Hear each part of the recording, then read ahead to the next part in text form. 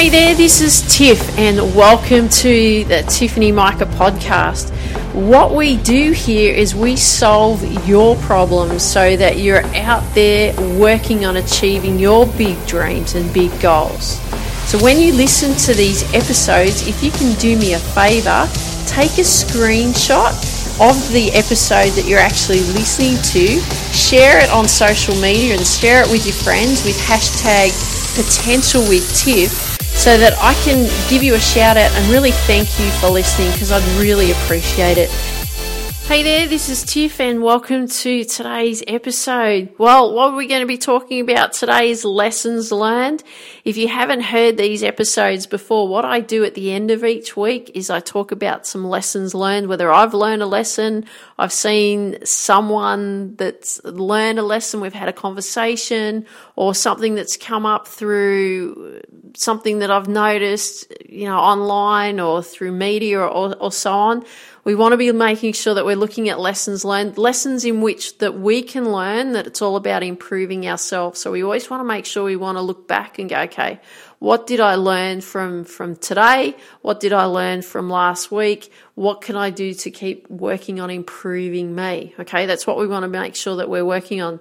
So today, what we're going to be doing, or this week, is we're actually looking at two lessons that I'm going to highlight for you this week to make you aware of, so that what are we doing? We're working on looking at the lessons. So what we can then do is work on improving ourselves, isn't it? Because it's always about learning and growing, becoming the people that we want to become, because we've got to a point to where we are now, but in order to where we want to go, we've got to keep working on improving ourselves, haven't we? So I look forward to sharing these two lessons with you.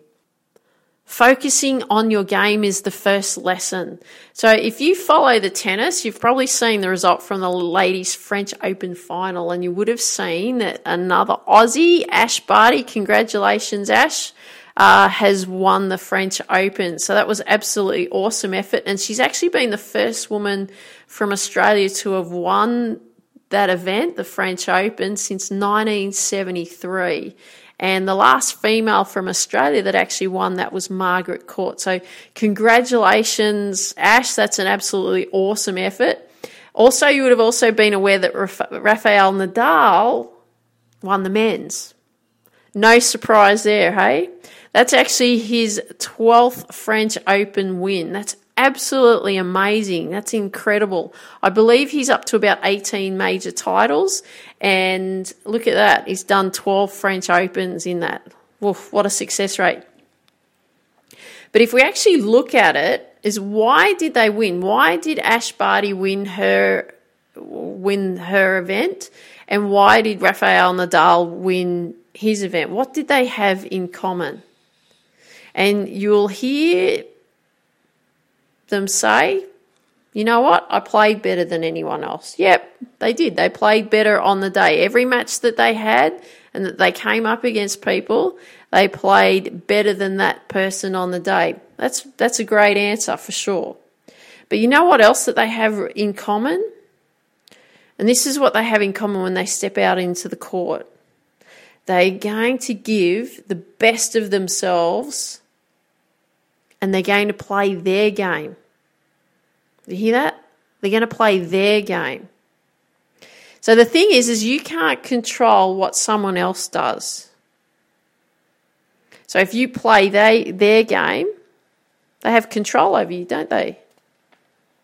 But you can't control it. So what you need to make sure that you're doing is focusing on your game, because if you focus on your game and what you can do, you get to control you. You don't get controlled by someone else, because that's all you can do. So the thing is you don't want to react to someone else's play. You need to be focusing on your game, and that's what they do. The top players in the world, doesn't matter what level of sport they play, in the sense of what sport they play is what I meant to say. Doesn't matter what type of sport they play.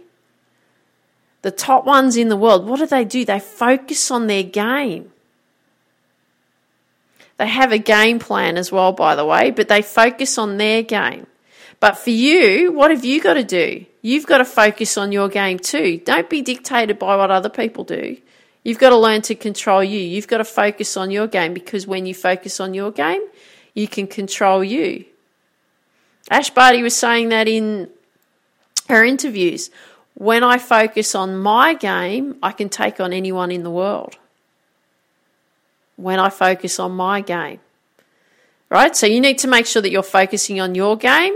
You're giving the best of you that you can, and you go for it. Right? You've got to keep fighting. You've got to keep believing. And well done to Ash Barty and Rafael Nadal. That's such an awesome effort. Congratulations. And thank you. Thank you so much to both of you, setting the examples of what a true professional does. Right? They focus on their game. So that's lesson 1. Lesson 2. You can see the finish line, but you've still got a way to go to get there, haven't you? You've still got to get there.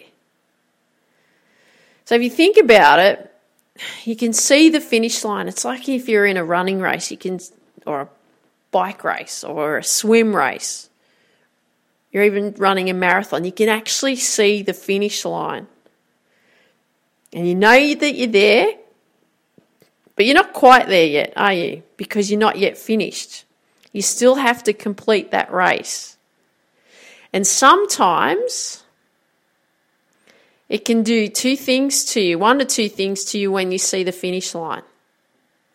It can either push you, and it'll push you to finish, or you have this thing where you just hang in there, just try to get past that finish line. But the thing is then you back off the intensity. So which one are you? Are you one that pushes to finish the best that you can, or do you just sort of hang in there hoping that you're not going to make any mistakes and you can just get there? So the intensity changes. You back away from it. Because I always find that that's one of the toughest parts of the race, or a game, or a tournament, or a match. You can taste it, but it's not over yet, is it? And when you're competing, this is how we need to make sure we're looking at it. When you're competing, the first part of the match or the race is you're looking to lock yourself into some type of rhythm that you can maintain and control. Right? Remember, you've got to maintain. So you're easing yourself in. You're trying to get yourself to a rhythm or a level in which you can maintain.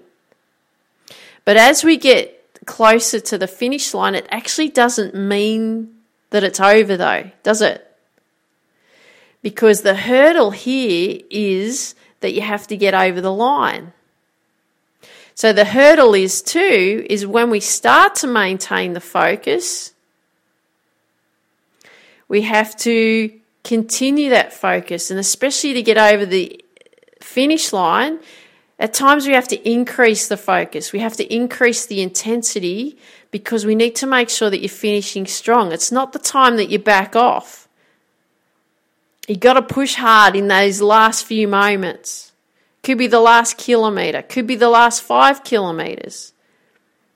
In golf, it could be the last 2 or 3 holes, maybe 4. So if you think of it, if you play a sport like, say, golf, I'll use golf as an example because it's easy to explain. So what I always suggest to people is you always start off and you ease yourself in. You need to find your rhythm and your feel. So that's what you're really working on in especially the first 3 to 4 holes. You're working on settling in to the game. You're working on settling into your rhythm.